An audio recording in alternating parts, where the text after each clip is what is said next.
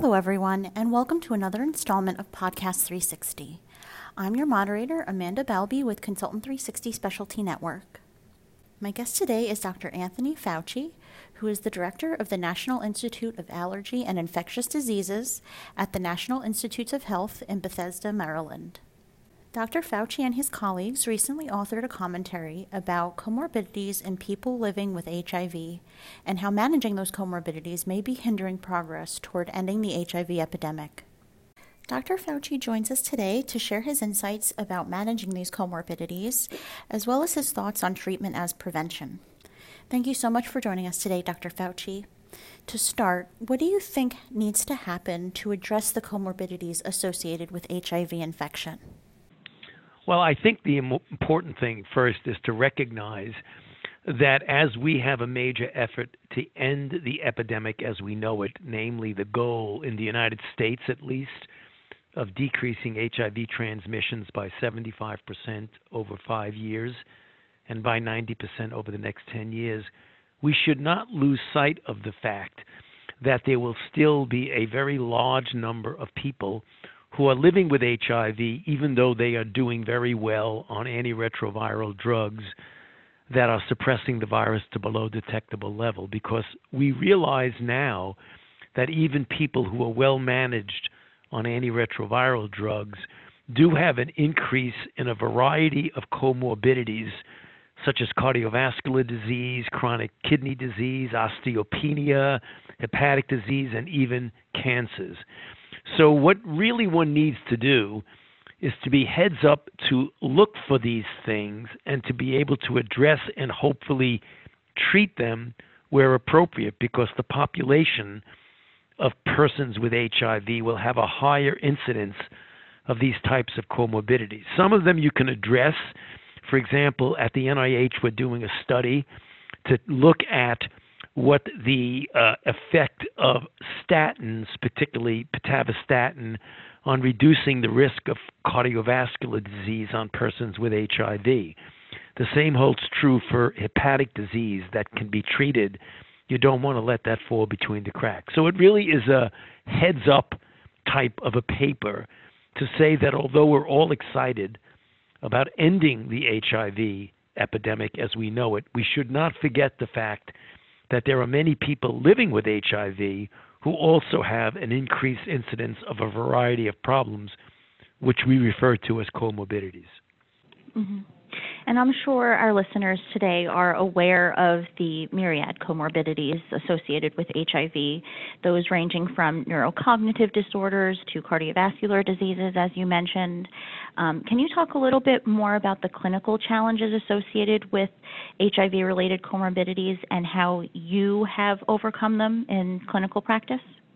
Well, yes. I mean, obviously, the one that is one of the most common is cardiovascular disease. The incidence of cardiovascular disease, all other parameters being equal in someone with HIV, even well-treated HIV, is certainly greater than the incidence in the general population of non-HIV infected individuals.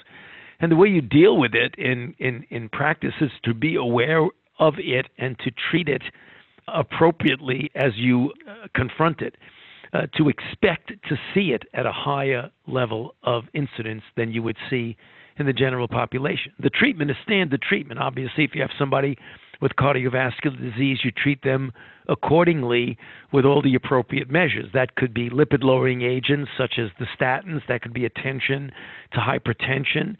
That could be taking a look at cardiovascular abnormalities that might require intervention, either radiologic intervention or perhaps even surgical intervention, a variety of other approaches. The same holds true for hepatic disease, to make sure that individuals who would have a higher incidence of hepatitis C get appropriately treated, because there is now, as we all know, curative, highly curative therapies for hepatitis C. To also treat the osteoporosis and osteopenia, which you can do with certain medications. So there are interventions for many, if not all, of these comorbidities that the practicing physician needs to be aware of, not only of what the interventions are, but to stay heads up that your patient, if it's a person with HIV would have a higher incidence of this comorbidity. And you kind of talked about this before, antiretroviral therapy. It's significantly reduced the burden of HIV since its advent. However, ART has contributed to certain comorbidities.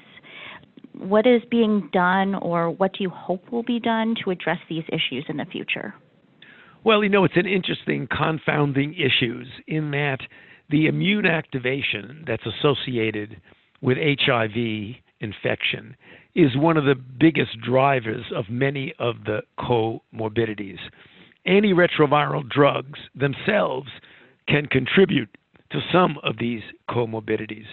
So obviously, as newer antiretroviral drugs come out, you want to pick the one who over clinical practice might have less of a tendency to lead to comorbidities. But importantly, the issue that we're working on is how to reduce that somewhat subliminal level of immune activation, which is a major driver of comorbidities such as cardiovascular disease. And we have learned, unfortunately, that even in individuals whose viral load is suppressed to below detectable levels by antiretroviral therapy, there's still a low level of smoldering aberrant immune activation, which continues to contribute to some of these comorbidities.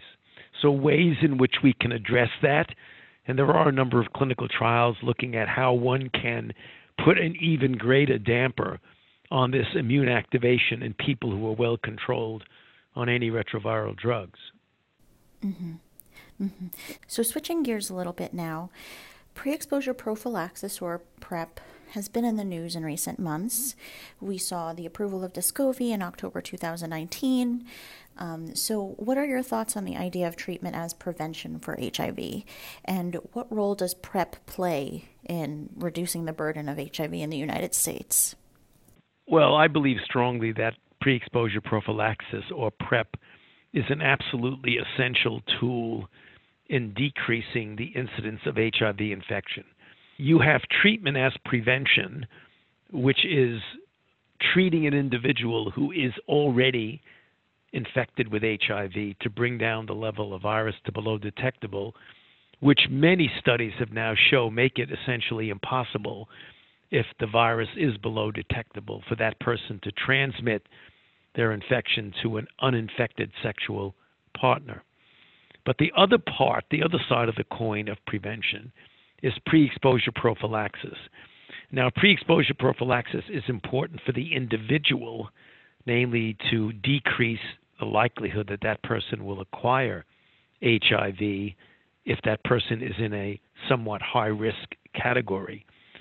But the other important aspect of it is, and we have clinical studies to show this, that at the community level, if you want to decrease the incidence of HIV infection, you really need to have PrEP in the mix. A number of studies that we supported here at the NIH, we supported them in Southern Africa, indicated that even when you proactively go out into the community and treat people aggressively, namely treatment as prevention, although it saves a lot of lives and decreases morbidity, overall it does not have a significant impact on the community incidence of HIV.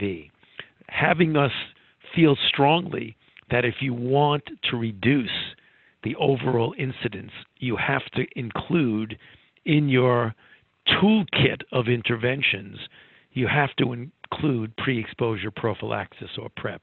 Right, very well said. Okay, so let's talk a little bit more about the work that the NIH is doing and things that you've been involved in.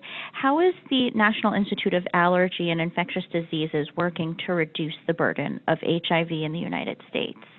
Well, I mean, NIAID, the National Institute of Allergy and Infectious Disease, is the largest funder of HIV/AIDS research in the world by far. So what we are doing is a variety of things. Number one, the development of treatments and the testing in clinical trial of a variety of therapeutic interventions. Like many of the regimens that are being used right now are regimens whose efficacy was determined by clinical trials that were funded by NIAID. Also, and importantly, developing vaccines. We have 3 major vaccine trials that are going on right now, 2 in Southern Africa, 1 in the Americas and in Europe, taking a look at the concept from the RV144 trial, which was done in Thailand several years ago, which showed a 31% efficacy. We need to do better than that. And these 3 ongoing trials are trying to improve upon that trial that was conducted in Thailand.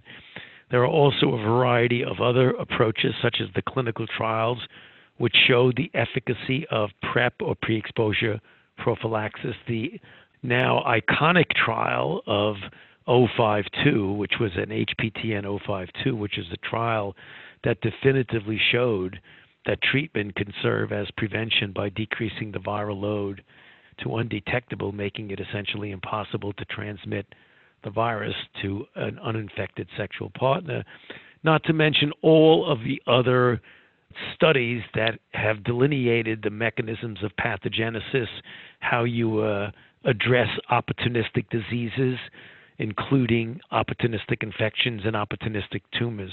So the entire array of basic and clinical research is predominantly supported by the National Institute of Allergy and Infectious Diseases. That's great. That's definitely sounds promising for the future of HIV. Thank you very much again for talking to us today and sharing your insight. My pleasure. It was very nice being with you.